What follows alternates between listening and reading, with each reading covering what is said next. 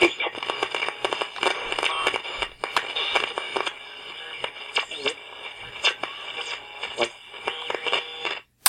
everybody, and welcome to the 5 Bytes podcast. I'm your host, Rory Monahan. The podcast, as always, is brought to you by my sponsors. Numescent, the inventors of the first and only cloud-native container management platform for Windows desktops. And also brought to you by PolicyPak Software, now part of Networks, where you use group policy or MDM to remove admin rights, manage and lock down applications, Java, browsers, and mitigate ransomware, plus more. And of course, also brought to you by ControlUp, end-to-end digital experience management for the work from anywhere era. ControlUp, happy users, happy IT. If you enjoy the show each week, you have these awesome sponsors to thank. And now for some news. The Microsoft Ignite conference took place this week, and it was a hybrid event. So there was an online component, but there was also an in-person conference in Seattle, Washington. And it seemed to be kind of a jarring experience, at least for those who went there in person, because some of the actual sessions that they went to ended up just being a screen with a recording playing on it. So yeah, that's fine for people who are remote and viewing it online, but for people who are there in person, you know, you might feel a little screwed over by paying all that money and putting the time into traveling there just to watch a recording. Now, I did see online that some of the breakout sessions were in person and they had people presenting there, but hopefully this is something they can improve on for next year's event. But there was a lot of announcements, and I'm going to try to be as concise as possible. Unfortunately, when there's a big conference like this, and actually there's two big conferences this week, there was Ignite and there was Google Cloud Next, it's quite hard to be too concise without losing a lot of information. But I'll try to be as quick as possible and go through at least what I consider to be highlights from the announcements. So on the Microsoft 365 side, there's been a Microsoft Lists feature, which includes some kind of planner and productivity features like the To-Do app, for example. And now you'll be able to use your Microsoft account or your MSA to create and share lists on your iOS device via the Test Flight app. And they also list support for Android tablet devices as well. There's also out-of-the-box templates now for using lists within your Power Automate flows for automation purposes, and it looks like there's going to be some integration between some of the lists that are available in Microsoft Lists, like that To-Do that I mentioned, available within Microsoft Projects. So that could be pretty interesting, setting up lists and then also having Microsoft Project, and maybe as things get checked off within the To-Do app, it's reflected within Project. So I could see that being pretty useful. CRN.com reported that Microsoft introduced new previews related to Defender for Cloud. And one of the previews is for a Defender for DevOps service meant to provide visibility across multiple development operations environments for a central location to manage DevOps security. The service is also meant to strengthen cloud resource configurations in code and prioritize remediation of critical issues. Defender for DevOps supports GitHub and Azure DevOps, with support for other DevOps platforms said to be coming soon. Another preview is Defender Cloud Security Posture Management, or CSPM for short, which aims to deliver integrated insights across DevOps, runtime infrastructure, external attack surfaces, and other cloud resources. They say that the CSPM is built on Microsoft's Cloud Security Graph and provides a proactive attack path analysis, at least according to Microsoft. And CSPM isn't just about Azure either, so it applies to other cloud providers as well. And one of those highlighted is AWS. And there's also a preview available for expanded multi-cloud threat protection with agentless scanning in AWS Elastic Container Registry. And across these different security features, there's both agent-based and agentless features as well. During Ignite, Microsoft also introduced a way for 365 Defender to automatically disrupt ransomware attacks through the collection and correlation of signals from endpoints, identities, emails, documents, and cloud applications. The new automation is meant to contain affected endpoints, user identities, and other assets to stop ransomware from spreading laterally, reducing attack costs and improving recovery resiliency. They also announced a public preview of network protection command and control detection and remediation capabilities in Microsoft Defender for Endpoint. These enhancements will help improve the time it takes security operations teams to pinpoint and respond to malicious network threats looking to compromise the endpoints. There was also announcements around enhanced security for Azure Active Directory through an Azure AD Alliance team, with discussion around combining Azure AD with many other third-party security services. And there's a tech community article with a list of different integrations for AAD and what each one can provide. So you can read what Cloudflare offers in terms of AAD protection and other products as well. And Microsoft Endpoint Manager is no more. Long live Intune. So Microsoft have decided to rebrand MEM back to Intune, and now there's also an Intune suite which encompasses various different products, including the also rebranded Microsoft Endpoint Configuration Manager, which drops the endpoint word and becomes Configuration Manager, which probably makes sense really because you can use Intune, or formerly Microsoft Endpoint Manager, for your Azure virtual desktops and for Windows 365 too. And as recently reported on the podcast, it also now supports Linux desktops too. So maybe it's reaching a broader scope of endpoints or desktops that it can manage. The suite of products will also include individual add-ons for Intune, including Microsoft Tunnel for Mobile App Management, or MAM, and Endpoint Privilege Management. Microsoft will release MAM in January as an add-on, and it will be included in future bundles. Tunnel for MAM is meant to allow workers to access company resources securely without device enrollment. Users can keep personal data private while using a work device of choice. And in preview is also the Endpoint Privilege Management, which I alluded to, which will let IT dynamically elevate standard users with administrative permissions through policies, reducing the risk of attack on those users. The suite will also have automated application patching as an add-on, enhancements to the Windows Remote Help, and an added Remote Help for Android add-on as well. So Remote Help I covered previously on the podcast a few weeks ago. That's actually still a recently relative introduction to MEM, or now Intune.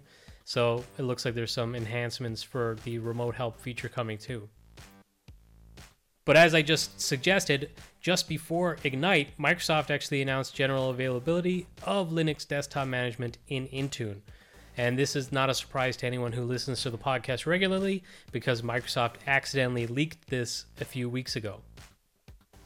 Also announced just before Ignite is a public preview of FSLogic's disk compaction, as shared by the awesome Jim Moyle, who said that they're pleased to announce a new FSLogix feature called disk compaction, which will compact containers at logoff. This feature will be enabled in all FSLogix customer scenarios. So that's awesome, because it used to be a case of running a script point in time against a share with the containers to reduce the sizes, whereas now it's going to be an automatic feature built into the product. So very cool. Microsoft also announced their preview for an Azure Virtual Desktop confidential VM option, which, again, I'm pretty sure I covered this on a previous episode of the podcast. So yeah, they announced it here, but it was also reported on previously. But with this feature, users can turn to this option for desktop virtualization to ensure workloads are encrypted in memory with data in use protected. CRN.com has also reported that Microsoft has also made generally available confidential VM node pools for Azure Kubernetes Service, with a goal of making lift and shift of Linux container workloads to Azure. And there were some other features and announcements around Kubernetes, and Microsoft supporting Kubernetes and making it kind of core of the Azure service, which, again, I'm trying to be as concise as possible. I won't dive into that, but I'll share links to anything that you might want to read for yourself as well. And you'll find that at 5bytespodcast.com under reference links for this episode, or by clicking on the episode if it's the last maybe 8 or 9 episodes available, or you can find a link in the description field for this episode on your podcast platform of choice. There were several announcements for Microsoft Teams, including a private preview of the mesh avatars, again, that I mentioned on the podcast previously, where it allows you to have like this animated character representing yourself if you want to have your camera turned off. Not all that impressive to me, but I guess it makes sense with the whole metaverse play pretty widely right now. They also announced a Teams Premium add-on that's coming soon, I think February of next year, and it's going to bring some enhanced AI capabilities. Premium will include meeting guides to have the right team settings for client calls, brainstorms, support, and other scenarios. Premium users can brand meeting experience with custom logos and backgrounds for the lobby and custom scenes if you're using that together mode, which I don't use because I don't like. The add-on will include an intelligent recap feature for personalized highlights from Teams meetings, tasks generated by AI automatically assigned from meeting and intelligent playback for navigating recorded meetings, things like automatically recording when people have joined a meeting, when they've left, using their name when someone's speaking, and they'll also have live translations and captions for up to 40 languages. Premium will also add watermarking to deter leaks and limit recordings. The webinars in the Premium add-on will have a registration waitlist, manual approvals, automated reminder emails, and a virtual green room for hosts and presenters. Which is funny because for the Cloud Paging user group, I was thinking of switching from Teams to Zoom because I don't like using Teams for that type of event, but it looks like they're going to improve that. The Teams Phone Mobile, or formerly Operator Connect Mobile feature, is now generally available, but it's quite limited to the number of supported operators. But they say that Verizon, Deutsche Telekom, BT, and Swisscom will also launch soon, so hopefully more adopted and supported in the near future. There are also some new Teams chat features generally available, like including video clips, suggested replies in group chats, and a schedule send feature.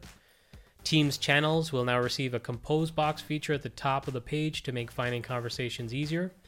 Teams meetings will be natively available across certified Cisco meeting devices. 6 Cisco devices and 3 peripherals will be certified to start, with more coming soon.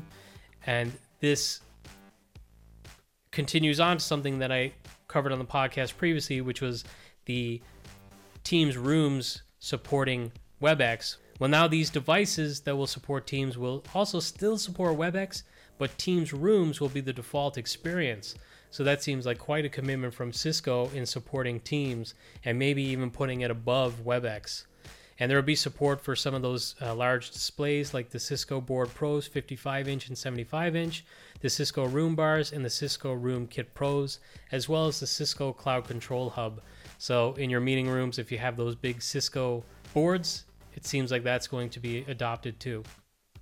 The latest version of Visual Studio 2022, version 17.3, was announced as generally available, and this includes new productivity features, a new toolkit for building Microsoft Teams apps, performance improvements for C++ development, and tooling for .NET multi-platform app UI. Power Automate is getting an automation feature that allows you to build your automated workflows based off of natural language, which, if that works, that is insanely cool. And kind of in that realm of automation as well, there's an Azure OpenAI service that's available with limited access and preview that will offer access to the DALL-E 2, which is that model for using natural language to create images using just text or other images. So that's kind of cool. They're going down that path as well. There were some features for Azure Cosmos DB, including adding distributed PostgreSQL support, which brings fast, flexible, and scalable services to open source relational data with the introduction of distributed PostgreSQL support. And MongoDB developers can now store larger documents with 60 megabyte documents supported in Azure Cosmos DB for MongoDBs. There's new cloud-like capabilities available for Azure Arc-enabled SQL servers, including a new single sign-on experience that integrates Azure Active Directory, an improved security and monitoring experience with Microsoft Defender, allowing customers to access and secure SQL Server estates across multi-cloud and hybrid environments. There's new deployment options for Azure Kubernetes Service that's enabled by Azure Arc. There's also some new features that have been released for the Azure Stack HCI, including enhanced Azure remote support, allowing users to grant consent on an as-required basis for Microsoft personnel to gather logs and commands to make troubleshooting easier and the support experience better. There's Azure Marketplace for VM self-service, including for Windows 10 Enterprise multi-session and Windows 11 multi-session images. There's graphics processing unit partitioning with live migration capabilities, and more. There's also an Azure Auto Manage feature available for Azure Arc servers and Azure Virtual Machines. That'll include features like applying enhanced backup settings and different auditing modes for compute server baselines, support for Windows 10 VMs, support for enabling Microsoft anti-malware, and just overall will save you time by automating configuration and management of servers throughout a customer's entire lifecycle at scale, whether they're using Azure or hybrid environments. Also announced on the Azure Virtual Machine side of things is the scale set and virtual machines capabilities, including the fact that virtual machine scale sets will enable Azure customers to mix standard and spot virtual machines now in the same virtual machine scale set. This is now in preview, and the capability is available with flexible orchestration mode and can help Azure customers achieve significant cost savings according to Microsoft. Azure also gains premium SSD version 2 disks, which gives Azure customers the opportunity to improve the price performance for their storage systems and optimize cost. And they say the new Azure Disk Storage offering is ideal for apps that require high levels of performance without the need to increase storage capacity. They also announced an Azure Elastic SAN feature, which is in preview, and they say this is a unique cloud-native and fully managed storage area network service. So if you have a use case that calls for SAN, you can now use this and manage this in the cloud and just change the provisioning and management model for your existing SAN workloads. And on the Windows 365 side of the house, they announced Windows 365 Government, which is a new offering for Government Community Cloud and Government Community Cloud High organizations. Also officially announced during the event was Citrix HDX Plus for Windows 365, which they say helps IT teams deliver support for a broader range of endpoint devices and peripherals, as well as advanced security and policy controls and a better experience in low bandwidth environments. So this is something that I talked about previously on the podcast because it was announced by both Microsoft and Citrix as an upcoming feature, and it's now available in preview. And yeah, it's awesome because you get all of the great benefits from the maturity of the HDX protocol and those advanced security policies that you typically get as a Citrix customer, but applied to the front for Windows 365. But just quickly to wrap this up, because I'm very aware that I've gone very long on these announcements, even though I tried to be concise. Focused profiles are now supported for Outlook users on Mac OS. There were some breakout sessions, like I mentioned at the top of the podcast, and it seemed like some information that was maybe not included in the book of news that they publish each time there's an Ignite conference was also shared online. So I saw Mark Rosinovic shared that there's a dark mode that's coming for Process Explorer for those sysinternals fans out there. There were some nice enhancements for resource monitoring in Azure, a much more granular breakdown of like processes and so forth. Cloud Labs also got a mention during some of the breakout sessions. DevBox, which I covered on the podcast before, which is like a Windows 365 PC for developers, is now in preview. The Windows 365 app was officially launched, which, again, if you listen to the podcast, I already covered that either in the last episode or the one before that, which essentially, instead of using the remote desktop client for accessing Windows 365 cloud PCs, you can use this app on Windows 11 at least. It's not available for Windows 10 yet. But with this app, you have the ability to do things that you can't do through the remote desktop client, like maybe reset your desktop and kind of toggle some of the different settings that you can do within Windows365.Microsoft.com, but do it from an app instead.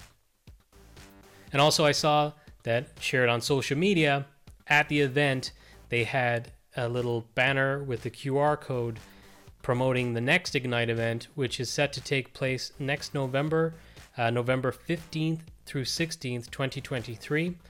And if you scan the QR code, it takes you to sign up to get the information. From what I could tell, it doesn't say what venue or what location it's going to be held at. So I guess if you're interested, register and you'll get notified when they've set maybe some of the agenda and also where it's going to take place. And Google Cloud Next was also held this week, and there were several announcements, including that Google Cloud is ramping up its emphasis on cybersecurity and data protection with new integrations and offerings via more than 20 partners, and the efforts apply in different aspects and regions of cloud, including sovereignty, which obviously is a big deal in Europe. The Google Cloud Ready Sovereign Solutions program will help customers identify partner applications validated as compatible with Google Cloud's portfolio of sovereign solutions. And also, Google Cloud is debuting new integrations with ForgeRock, Jump Cloud, Okta, and Ping Identity, and these integrations will automatically extend identity management capabilities and policies to joint customers. And that's important for securing hybrid work as employees move between the office and home. Google Cloud also announced a dual run, and it's intended to simplify migrations and cut risk when going from legacy systems to the cloud. Google stated, quote, "By moving mainframe systems to the cloud, organizations have an opportunity to better utilize their data, implement stronger cybersecurity protections, and build a foundation for their digital transformations that will drive their future growth." Dual Run simplifies this process and reduces any associated risks, end quote. ChannelFutures.com reports that Dual Run enables parallel processing, meaning customers can simultaneously run workloads on their existing mainframes and on Google Cloud, and it supports real-time testing and data gathering to assess performance and stability without disrupting the business. Also, Dual Run allows organizations in highly regulated industries to demonstrate compliance with privacy, security, and data resiliency requirements. There were some announcements for Google Workspace too, including better ability to tag and see information from partner applications using @mentions, better ability to insert interactive information and previews from third-party apps directly into a Google Doc, integrations that allow collaboration within Google Meet calls and third-party applications such as Figma and Miro. Figma, of course, being acquired by Adobe if that's approved. There's a new Meet API that lets users schedule and launch meetings directly from within third-party applications, and they are expanding Google Chat and Spaces APIs to enable more functionality between Google Chat and partners' applications. Capabilities will include automatic creation of direct messages or group chats. So I just hit the highlights there because I went so long in Ignite, and even for Ignite, I didn't cover everything that was announced. So if you're interested in reading more, I'll share a link to the book of news for Ignite and also this Channel Futures article that I'm referencing for the Google Cloud announcements with this episode. And you'll find that at 5bytespodcast.com. Just click on the link for this episode, which is episode 251. Or if you're listening to it later, it could be under the reference links within the table at the bottom of the 5bytespodcast.com page. Or you may find it in the description field of your podcast platform of choice with this episode. As mentioned at the top of the show, it was also Patch Tuesday this week, and Petrie.com reports overall Microsoft fixed 85 security flaws in Windows and about 11 fixes for Microsoft Edge vulnerabilities this month. Among the 85 vulnerabilities addressed, 15 of them were rated critical, and the company also warned that there's one zero-day vulnerability affecting the Windows Com Plus event system service that's already being exploited in the wild too, so that's definitely one you're going to want to patch. And of those vulnerabilities, the ones highlighted by Petrie.com includes that Com Plus vulnerability, which is CVE-2022-41033, and it is an elevation of privilege vulnerability affecting the Com Plus event system service, and this is the only security flaw that has been identified as being exploited in the wild for this month. CVE-2022-41043 is a Microsoft Office vulnerability that has been publicly disclosed but is yet to be exploited, and with this one, attackers could leverage it to obtain user tokens and other potentially sensitive information. And -41038 is a critical remote code execution vulnerability in SharePoint Server that could allow an authenticated attacker with managed list permissions to execute code remotely on SharePoint servers. There's also -37979, which is a critical elevation of privilege vulnerability in Windows Hyper-V that could allow a Hyper-V guest to affect the functionality of the Hyper-V host. And there's also -37976, which is Active Directory Certificate Services elevation of privilege vulnerability that could allow attackers to gain domain administrator privileges by using a malicious DCOM client. There are also some significant changes and security hardening in this month's patches, including a change to how domain join is handled in the case where you're trying to domain join a machine that has previously been joined, or at least trying to domain join a machine that's using the same name as a machine that had already been domain joined. And in this scenario, they say that during domain join, the client will perform additional security checks now before attempting to reuse an existing computer account. So they say the algorithm is that step 1, the account reuse attempt will be permitted if the user attempting the operation is the creator of the existing account.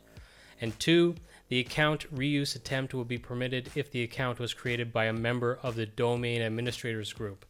And this does not affect new accounts.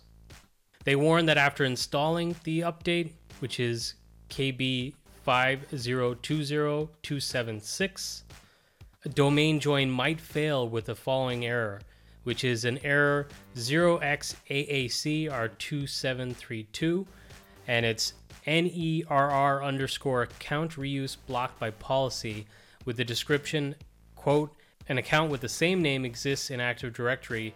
Reusing the account was blocked by security policy, end quote. And if so, the account is being protected by the new behavior. So just be warned in your desktop imaging process, if you run into this, then this is what's happening, and this is why it's specifically caused by security hardening or changes made within this month's patches. And also rolled out this month, in an effort to prevent further brute force attack attempts, Microsoft have implemented account lockouts for administrator accounts. And this is affected by a local policy which will be available to enable local administrator account lockouts. And this policy can be found under Local Computer Policy, Computer Configuration, Windows Settings, Security Settings, Account Policies, Account Lockout Policies. And for existing machines, they say that setting this value to enabled on those existing machines using a local or domain GPO will enable the ability to lock out administrator accounts. Such environments should also consider setting the other 3 policies under the account lockout policies. That includes their baseline recommendation to set them to 10-10-10, which means an account will be locked out after 10 failed attempts within 10 minutes, and the lockout would last for 10 minutes, after which the account would then be unlocked automatically. And as usual, it's usually the week after Patch Tuesday that I start covering some of the Fallout stories and issues caused by Windows updates, but there have already been some early reports, including the potential for breaking connections within Citrix environments, and significant delays installing patches on certain machines, including the potentially slow patching of Hyper-V servers. So of course, as always, proceed with caution, test your patches, but patch as promptly as you can as well. Get that process rolling. And of course, other vendors have also released patches for their products in line with Patch Tuesday, including the likes of Intel, Cisco, and others. And there are also 16 patches released for Ubuntu this month, some for some pretty nasty security vulnerabilities. So if you're an Ubuntu user, patch it as soon as you can. And for those who have listened to the podcast over the last 3 weeks, you may get a kick out of this next story. NeoWin.net have reported that there has been confirmed cases of Windows 11 22H2 breaking Windows Hello authentication. According to an update from Microsoft, users could experience problems with Windows Hello sign-in methods such as face recognition, finger point, or regular PIN. And the article goes on to say that the bug affects customers who have set up Windows Hello before installing the Windows 11 2022 update. The problem should not bother you if you have enabled Windows Hello after getting to the latest Windows 11 version, but if you had it enabled before updating, it could be a problem. So this is wild. This may be the most bug-ridden Windows major update that I've covered on the podcast. And that is saying something because I believe last year there was an update that was released and then pulled and held back for several weeks due to major problems that it was causing. Now, if you go back over the last few weeks' episodes, you'll hear me discuss other reported issues caused, including issues with Hyper-V virtual networks, network printing breaking, blue screen of deaths if certain drivers are present, and more. So this is a very buggy version or buggy update, so definitely proceed with caution on this one. And speaking of buggy software, Apple released updates this week for iOS running on the latest iPhone 14s, and the list of problems fixed is pretty staggering, at least some of them. It includes delayed notifications of incoming calls or even notifications not being delivered at all. A fix for that, that's a very basic functionality of a phone.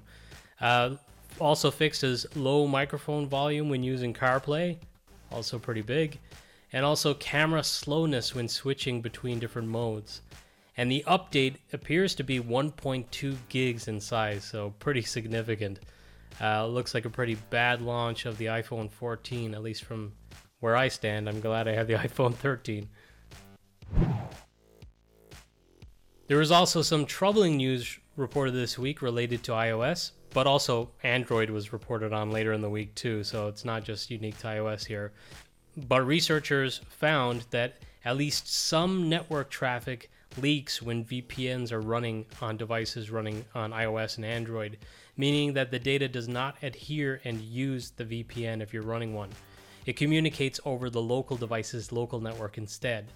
Researchers at MISC confirmed that iOS 16 does communicate with Apple services outside of an active VPN tunnel, and worse, it leaks DNS requests. And some of the services that escape the VPN connection includes Health, Maps, and Wallet on iOS. And for their testing, they tried it with Wireshark and Proton VPN. Now, when I saw this, I wasn't all that surprised, to be honest, but probably because I'm a little bit cynical, as I said on Twitter.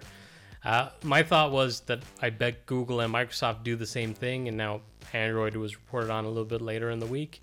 I wouldn't be surprised if Microsoft also does the same thing, because if you own the operating system, I would guess you would ensure at least the services that you care to monitor are accurately reporting back and will ping outside of the VPN. So not all that surprising. Good that it's been highlighted, because then maybe customers can demand a change.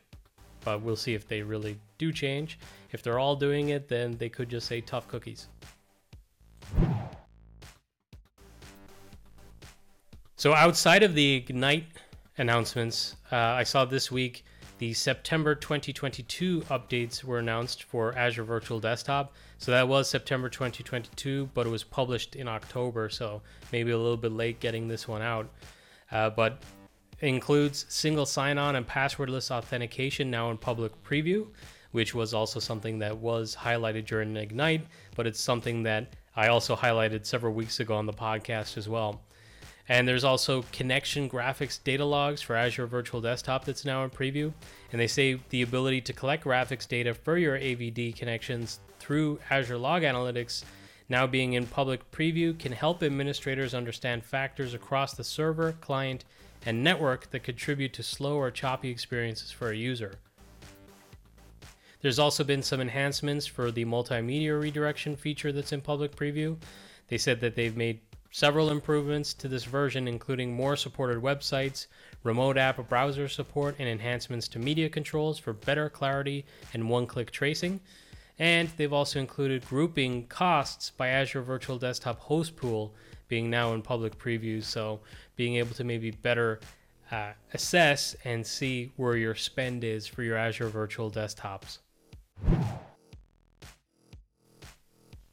Show sponsor and my employer, Numescent, announced some new Cloud Pager features this week, including automated Azure Active Directory integration, making it much simpler to get set up with the product. You don't have to manually create any app registrations in your Azure tenant anymore. It's as simple as just making sure you have the permissions within your Azure tenant to automatically grant the app registration setup and the permissions that it requires. It's a simple dialog that pops up and you just choose to allow access. There's also enhancements to the existing role-based access options with a new option for the help desk. There's improved drag and drop application container uploads and enhanced AppV application license policy enforcement, plus more. So some of those great policies features within CloudPager that work also for CloudPager containers will now also work for AppV applications too. And kind of in the realm or in the ballpark of that, I also published a blog this week about creating a future for your AppV packages, where I look a little bit deeper at how you can manage and deploy your AppV packages using Numessen and CloudPager. So CloudPager not only deploys Cloud Paging containers, you can also deploy your AppV packages and also MSIX containers too. In a story that could have far-reaching implications for IT, DataCentreDynamics.com reported that an Irish airline, Aer Lingus, is seeking compensation after an outage to its IT systems that led the airline to cancel more than 60 flights. The outage was said to have been caused when construction work damaged a fiber optic cable and a network card used in the carrier's backup systems was not working, which meant that the airline had no access to passenger information for up to 10 hours. The outage was reported to have cost the airline millions. And to further compound matters, rival Irish airline Ryanair offered flights at an exclusive price of €100 to passengers who were stranded in Dublin, Cork, and Shannon airports. And I believe due to the EU directive set up after passengers were left stranded years ago during the Icelandic volcano eruption, any flight delayed by 3 hours or more are cancelled within the European Union, or even from a European Union country, entitles the passenger to compensation. So no real surprise that this could potentially cost Aer Lingus millions. So the outcome of this case could have far-reaching implications for companies relying on leasing data center space. This week, the Register reported that the previously paid-for Ubuntu Pro update service is now free of charge for up to 5 physical machines. The announcement only applies to long-term support releases, and all you need to use this is a free Ubuntu One account to sign in and obtain a token. This week, Chocolatey reported that their service was having an issue, and they said that they're aware of an issue that was impacting the package scanner feature, which has resulted in slow processing of packages through automatic moderation and being approved. And they've implemented a temporary workaround and are working on a long-term fix. And there's still quite a large queue of packages, at least as of Thursday night, to be moderated, and they said it might take some time to clear. They apologize for any inconvenience this may have caused, and by the time I read this and scripted this episode of the podcast, it had been going on all day. And finally, for the news this week, another quick hit story. As part of the NetScaler rebranding, so going back from ADCs to NetScaler, Citrix have launched a new NetScaler community, which they say is a single place where you can engage with an ecosystem of NetScaler experts, including NetScaler product and engineering staff and NetScaler technology partners. So if you're all about NetScalers, you may be interested in joining this NetScaler community. And now this episode's scripts, tricks, and tips.